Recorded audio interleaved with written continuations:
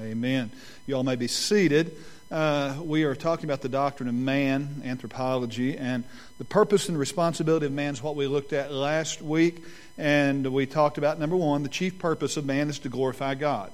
And as the chief purpose is to glorify God, secondly, we talked about that we are to live in obedience to our Creator. And then thirdly, we are to reproduce ourselves both physically and spiritually.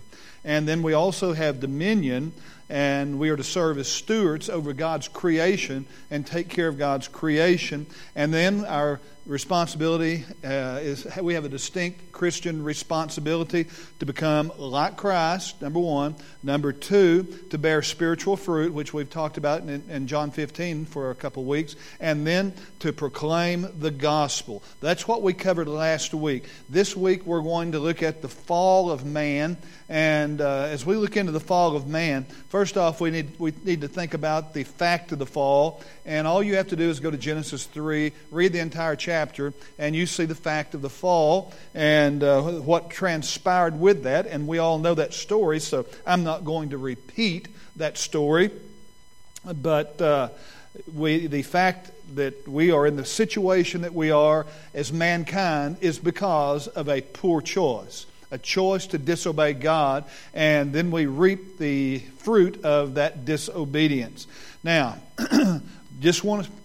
I know we're probably all on the same page, but Genesis 3, all of Genesis, this is not an allegory. This is reality. It is a fact. It is not a myth. And that is the creation story. And in fact, by the way, if you don't, every major doctrine that we have in the Bible flows from Genesis.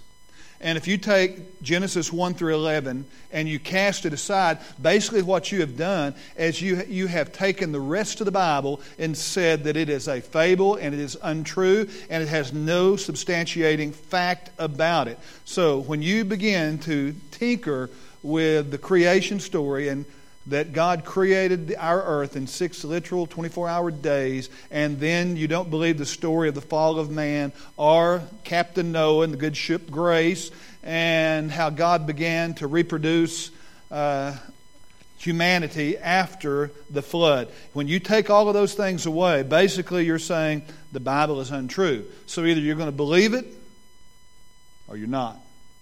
And we don't really have any middle ground.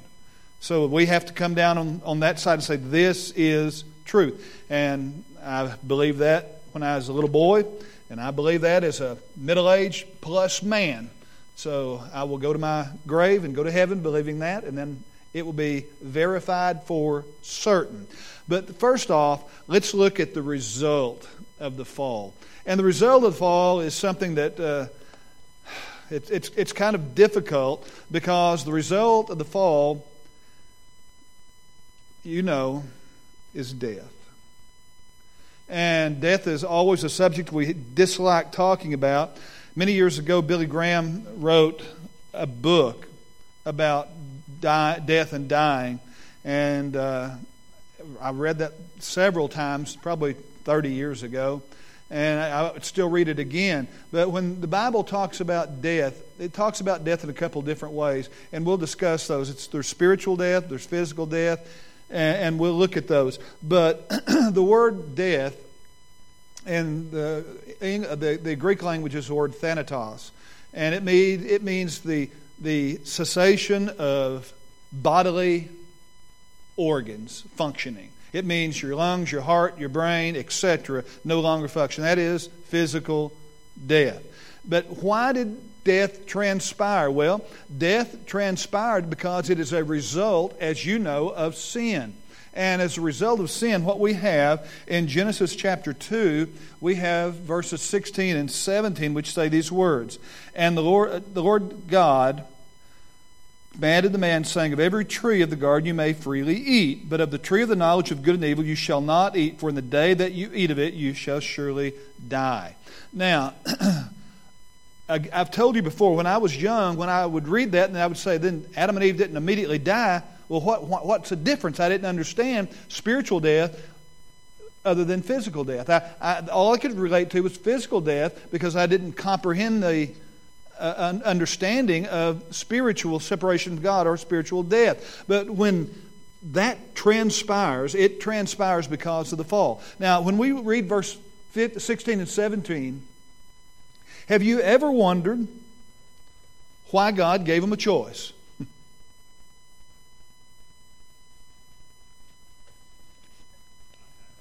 Yeah, I mean, it's like, well, come on, God, just make us perfect and put us in a perfect place with the inability to choose. Just to choose you. I mean, but, you go a step further and you think about that, and what is love? A choice, right? We choose to love. And without the ability to choose, would it really be love? Well, that's for somebody that's a lot smarter than me to navigate. But God created us, placed us here, gave us one simple thing that man was not to do, and then obviously man couldn't control himself. And by the way, all of these thousands of years later, we still can't control ourselves, can we?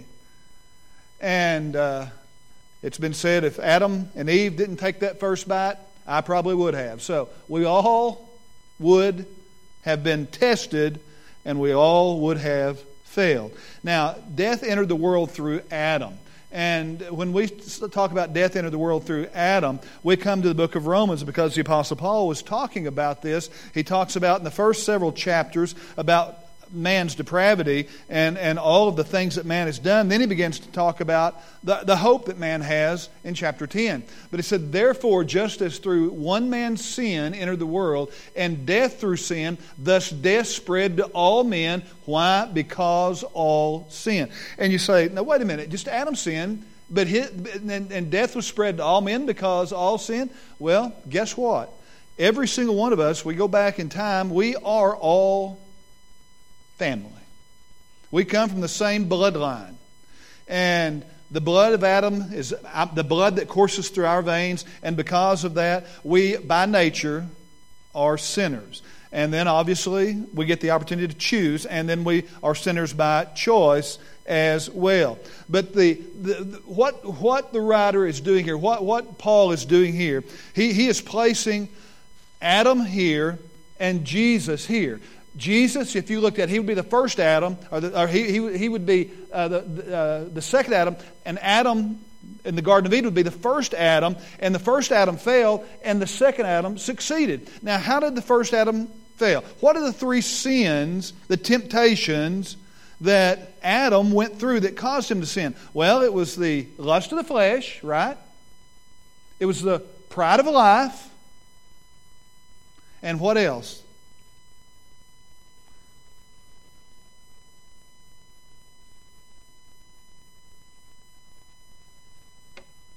All right, I'm going to give you an assignment tonight. Read 1 John. You'll find your answer. There. Now, you also, the backdrop of what Paul is saying here is the first Adam was placed in a perfect garden with only one choice that would be bad. The second Adam was placed in a wilderness and tempted also by Satan for 40 days and 40 nights. And succeeded. The first Adam was in a perfect environment. The second Adam was in an imperfect environment. And yet he chose not to sin. And so that's what's going on here. You're having this comparison and this contrast. And Paul is saying, through one man, sin entered the world. And death through sin, thus death spread to all men because all sinned in Adam. Now, death, thirdly, is God's righteous punishment for sin. And we find in Romans 6:23, a passage that most of us could quote, the wages, what we earn, the wages of sin is death. But the gift of God is eternal life in Christ Jesus our Lord. Now, when you see that, you basically see that you can't earn your salvation. You can only get your salvation by receiving the gift.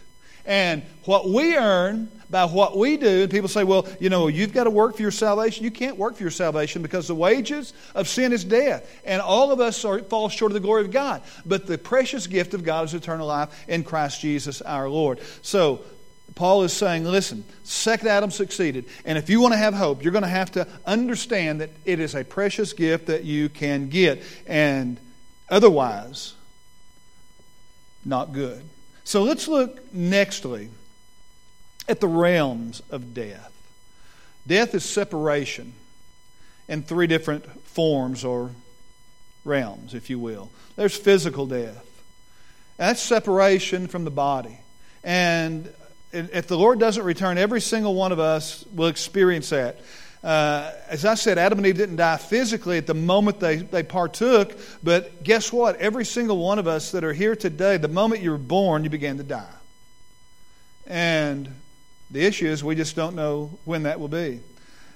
Secondly, Hebrews 9:27. I think I put that passage up.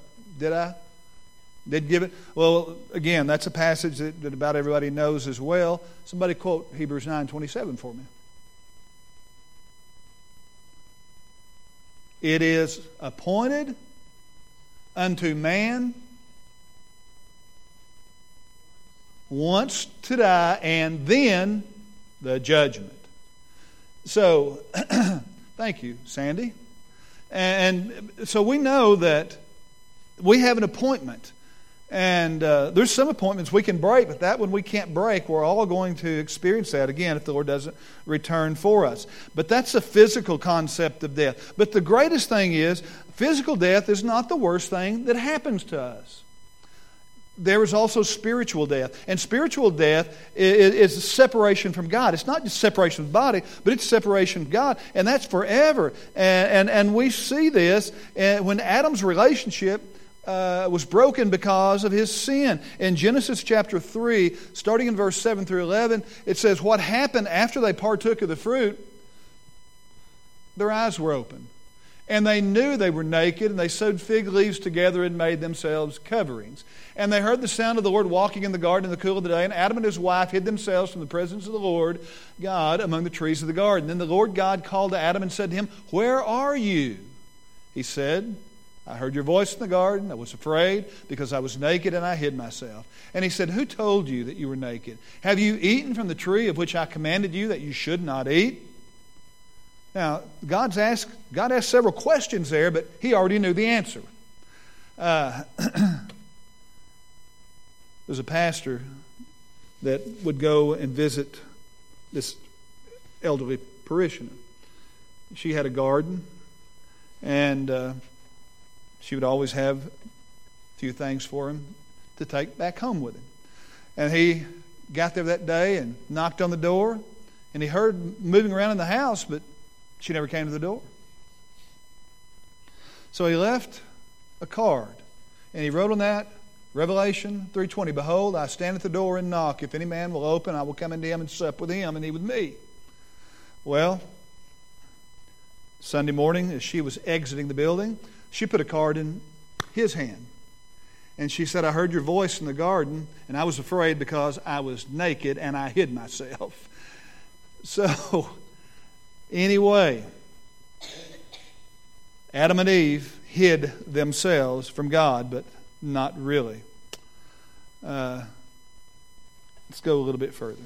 Then there's spiritual death. There's physical death and there's spiritual death. And that's separation from God, as we talked about in Genesis 3.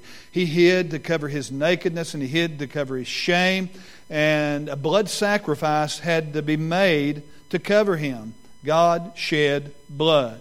And every person who has been born after Adam has attempted to hide themselves because we were born in a spiritual state of separation from God. And that's why when you are sharing Christ with someone, why they get so angry, or they get so upset, or they get so defensive, or they say, I don't want to talk about that. Have you ever had that experience? I don't want to talk about it. I don't want to talk. Why? Because they're separated from God. They don't want to admit it, and they don't want to admit they're a sinner. They don't want to admit that even God exists at times. But in Ephesians 2:5, he said, and you he made alive who were dead in your trespasses and sins. And that's the most wonderful thing of all, is that God brings the dead back to life.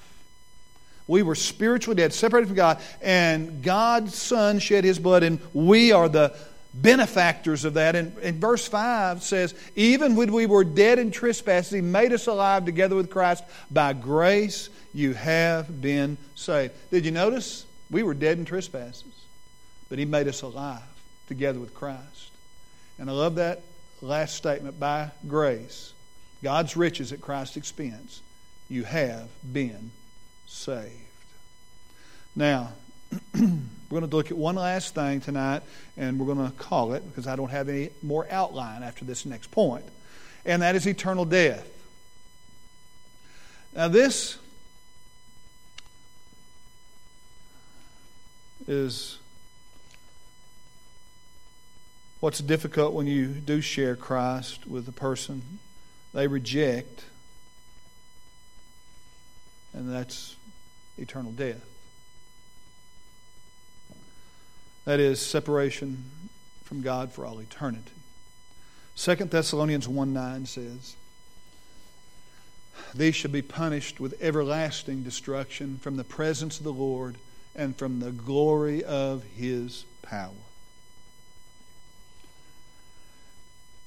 I'm not a big fan of night unless I'm sleeping. I don't like things that move in the night. Maybe a little bit of a fraidy cat. But, there's some things out there to be fearful of. We pulled into the last place we're going to stay in Anchorage, Alaska. And Sandy was getting pretty cheap by that time. So she put us at Merritt Field, right by this little airport. The closer we got, the worse it was. You saw a lot of homeless. You saw a lot you knew were on drugs. And it just kept getting worse and worse and worse. And we pulled in. And as soon as we pulled in, I said, I am not staying here. And people started coming toward the car. I backed out and took off. We finally found another place to stay, and the gentleman there the next morning, the owner, said, that's the second worst place to be in Anchorage, Alaska. He said, there's only two things that go on there, drugs and prostitution. Well, I wasn't into either one of those.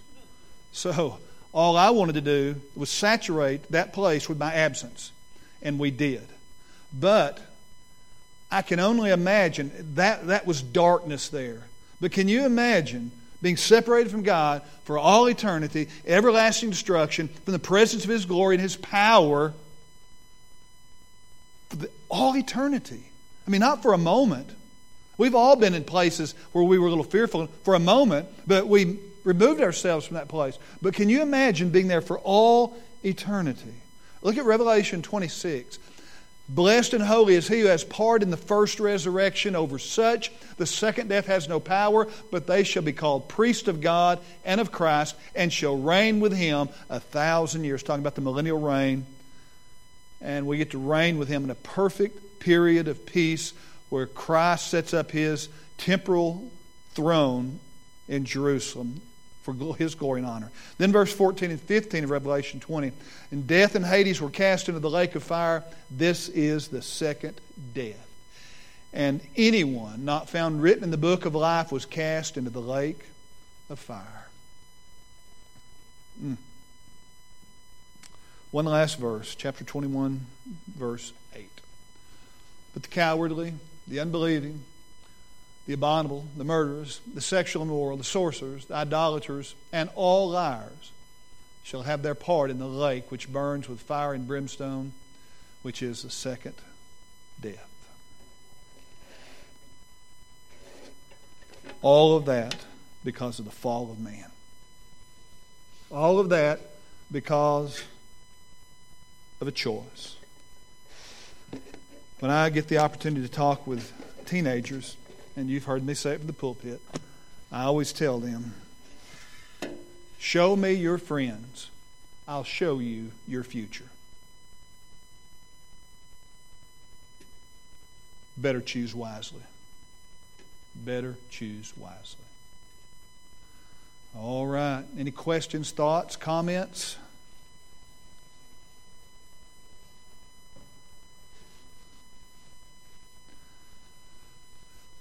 All right, let's go ahead and stand, and we'll be dismissed. Thank you for being here tonight. Pray for those Awana workers that are in the back that will be serving, cooking, wiping noses, praying for those kids, and getting to see some of them come to know Christ. All right. Mom, would you dismiss us?